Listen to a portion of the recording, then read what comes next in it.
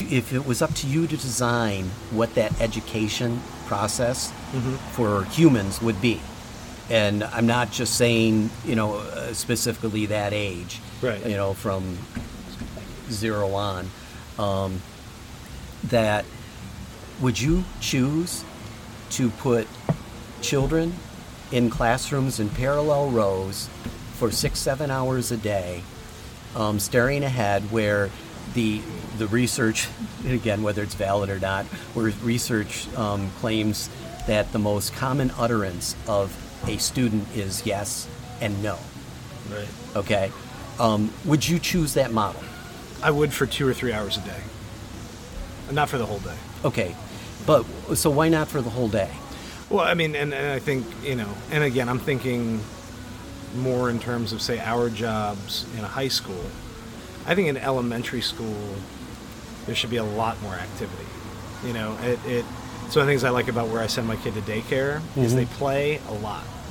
But there is a structured lesson time in the morning where they spend, I don't know, it's hard to judge, but somewhere between 20 and 45 minutes where the kids sit in rows in their desks, they listen to the teacher talks about letters, they point to stuff around the room, the kids learn to just track a conversation. It's really what's happening. Like, whether he remembers all the letters or not is actually less important than he learns to listen for a little bit of time, that he can track where the teacher's pointing, all that sort of stuff. How old are you? He's 3. Okay. He's 3. And I think that, that stuff, learning that early on, that's good. I think that your ability to play... Why do you think it's good? Because it's good practice. Because you need to be able to pay attention. You need to pay attention to what? Why? And I'm intentionally... why do you think it's important to learn to pay attention? Because I think most people will eventually settle into paying attention on their own. The problem is, by the time you've done it... Paying attention to what, though? To other people. Why? What do you mean, why? Well, okay, so the thing I worry about is this sounds that primarily the focus here is conformity.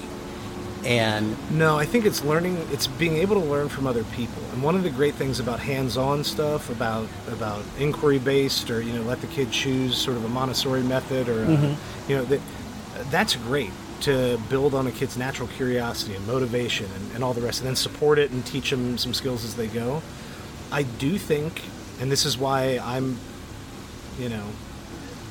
I don't know, I want to say one of the few teachers that still do a legitimate lecture in high school sometimes. It's not every day, it's certain lessons at certain times, that there are certain times where you can learn a lot fast if you can just listen to someone else. Or it's like reading. One of the number one struggles that we deal with, say, for the reading standardized tests that my students take, is not that they can't read, it's that they cannot read for any prolonged period of time. They can read 1 page and they're fine. Make it 5 and half of them fizzle out. They can't read 5 pages. I'm not saying they can't read, I'm saying they can't pay attention to it. Now, could they learn these things elsewhere? Yeah. Could they do it slower? Sure. Could they discover it on their own? Yeah. But sometimes it's really, really good to just be able to sit down and listen to someone or read a thing. Why is it important for everyone or a good number of people to be able to read 5 pages at a time? I mean, I'm not going to tell... I'm in a weird place where I don't necessarily think school should be compulsory to quite the way it is. So I'm not going to... And I'm not trying to not answer your question. I'm not sure that everyone should have to do it. Well, I just think, like, if I'm making the decision for me or for my kids, I want you to be able to listen to a person who knows something. Or maybe they don't, but they have an interesting way to think about it. And I want you to be able to engage in it and listen, even if you don't like it sometimes. Like, one of the most important parts of becoming an adult, and we can argue that this shouldn't exist either, but is just learning to suck it up and get through some of these more tedious things. But sometimes they have purpose.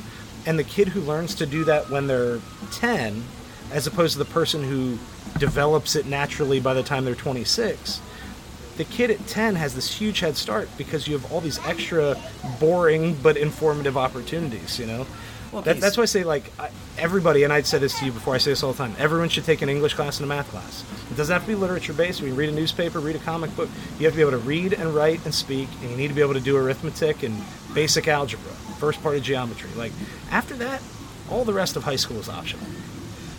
okay, I would agree with a big chunk of that. But see, here, okay, so here I may sound like I'm coming across as rather strident or even rude that every time you say something, I'm asking you to, No, that's fine. to justify that belief. The You're doing reason my I job. do that is because I do that with myself all the time. Right. Okay, so I probably have a reputation for being argumentative. I've heard people have actually either said, I've overheard them, or they've said it to my face, "Oh, Jim, he just likes arguing." And I go, well, actually, you're missing the point. Yes, but Here's the thing.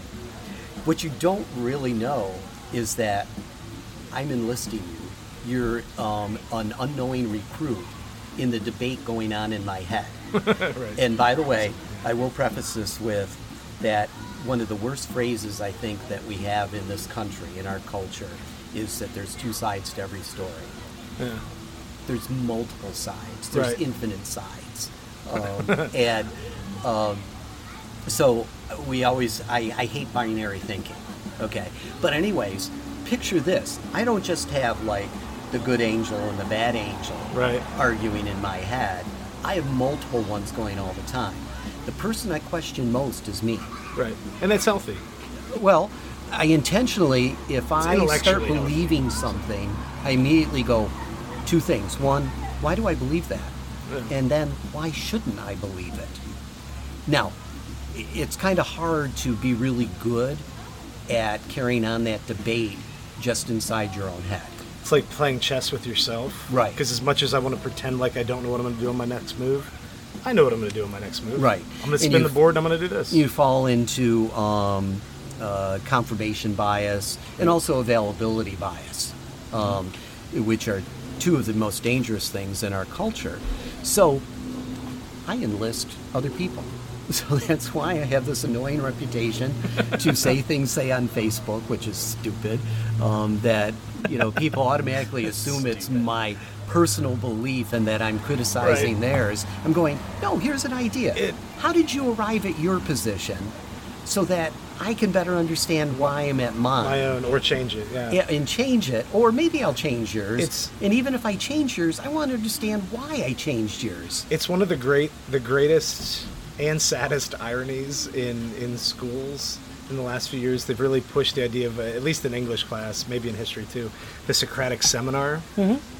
Put kids in circles, and everybody's got their own little inner circle, outer circle, or big circle, whatever. Yep. It doesn't matter. Paideas, yeah. And the whole thing is supposed to be using the actual Socratic method, but it almost never is. And so we do this once or twice a year in my class just because I want them to see how it works. And then I move on because, well, I think it's interesting. We can do this in other ways that require less time or less structure. Mm-hmm. And we do a lot of discussion. But his entire idea was that you can both teach and argue through questions. 90% questions. And you go back, he didn't write anything, right? Yeah. He thought writing was awful the way we might think, I don't know, kids having Chromebooks or whatever it may be. But if you read the character of Socrates and all of Plato's works, he just questions and questions and questions. And then you listen to teachers that really love the Socratic seminar, whether that they love the method. Watch as they get started doing something, and watch kids ask them a few genuine hard questions about what's happening in the classroom. Mm-hmm. And they hate it. Well, The yeah. teachers who love the activity the most actually hate the theory or the cause of it the most, and it's because I don't want you to question what we're doing. Right. But literally, the kid who asked you the toughest question about why we're doing this has already figured out what you were trying to teach him. Right. And therefore, What's the problem? you start feeling useless. Right. Right. Problem with schools is we're only interested in answers, and we're only interested in right answers. Right. I'll sit in a classroom and I'll watch a teacher go, okay, let's go over the homework. Who's got the answer to 3? Hand goes up, maybe. They might have to call on someone to pull the answer out, and someone will go 19. Oh, no. Okay, who else? Now, my inclination is always to go, How did you get that 19? Yeah, that should be the question. Because probably, and this sounds so cliche Thomas Edison, but I want to know how you got that, because I bet you that's going to be more informative than the person that either cheated Yeah. or just knows one way to do things. Right. Well, and you can't correct the mistake if you don't find where that mistake was. Right. You know. But I also understand fully where the teacher's coming from, because there's the clock on the wall. Yeah. There I've got a is timeline. a huge amount of syllabus to cover. There's a lesson plan for the day. And no matter how much the teacher would love to get in a great discussion about how did you get 19, they don't have time to do it, because how we measure the results is by getting right answers. To me, that's immoral. Yeah. I mean, that's not just like, oh, it's better than nothing at all, or better than any alternatives that we might be limited in imagining. To me, it's immoral. You say no to current, present learning in the hopes of leaving time for future learning. You know, Right. What is it? A bird in the hand is worth two in the bush. Like, just that's your moment. I mean, and I this could be where I am in my career, but I think the worst part of my job is grading essays, and it's not because I hate grading them. I just have too many, and I actually read them. Yeah. I average 8 to 9 minutes of paper. And if you assign 120 paper, like, I don't have that kind of time, you know, so I end up pulling 2 all-nighters in a row, and I finish them right before I give it back. It's miserable. I don't mind reading 5. I just... Become a math teacher. It's much easier. Well, become a PE teacher is what I'm going to do. Ooh, I wasn't even going to go there. I'm going to get my cousin on here soon. He's a PE teacher in Maryland. He's a brilliant guy, very smart, might be an admin at some point. He would be good at it, but we have that argument all the time. But that's the worst part of my job. The most stressful part of my job is figuring out how to get things done. And a big part of this is I teach 11th grade, where all of your English standardized tests in the state are in 11th grade. Right. We have a writing test in March, got 2 that days. coming up in We have March, a and then reading May. test in May, and then a bunch of my classes have an AP test in May as well. Mm-hmm. And so I always feel like I'm on this timeline of, I've got to get these things done. And whether we actually read all of the books or some of the books or whatever, like, there's a set of skills or sort of a process that I have in my head I'm trying to get through. And the most stressful thing I deal with is how do I get through it without having to do that too many times. Without saying, that's great, but hang on, we got to do the next thing. Where you're not selling too much of your soul. Right, and so sometimes we just hang out and talk. And sometimes I say, you know what? Somebody write that down, and if we have time later this week, we'll come back to it, but we got to go. And that stresses me out more than any other part of my job, is figuring out how to manage a timeline with the amount of things that, one, I'm supposed to teach, and then, 1A, how many things I want to teach. Well, true. And so let me flip this around. What are the goals of your students in each of those classes? Well, it depends on the kid, depends on the class. I mean, we could probably create sort of a median or average sort of answer for each, say, AP or academic or whatever. Right. But, I mean, actually for AP, I think it would be fairly safe to assume to pass the exam. I want an A, I want a 3 or higher or 4 or higher on the exam. I want to go to a certain college, and I want to make a lot of money. Okay, so doesn't that simplify your 85% task? 85% of those kids. You shouldn't be losing any sleep in that class. Yeah, but they're just wrong. teach to the test. But they're wrong. How are they wrong? They're wrong because they're bad goals. Because the score you get on an AP test when you're 17 affects basically nothing in your life. But it affects something that is very tangible to them. Why aren't you going along with their immediate goals? Because they're wrong. God. Because the most important things you learn in school aren't the things that are going to be reported on your report card.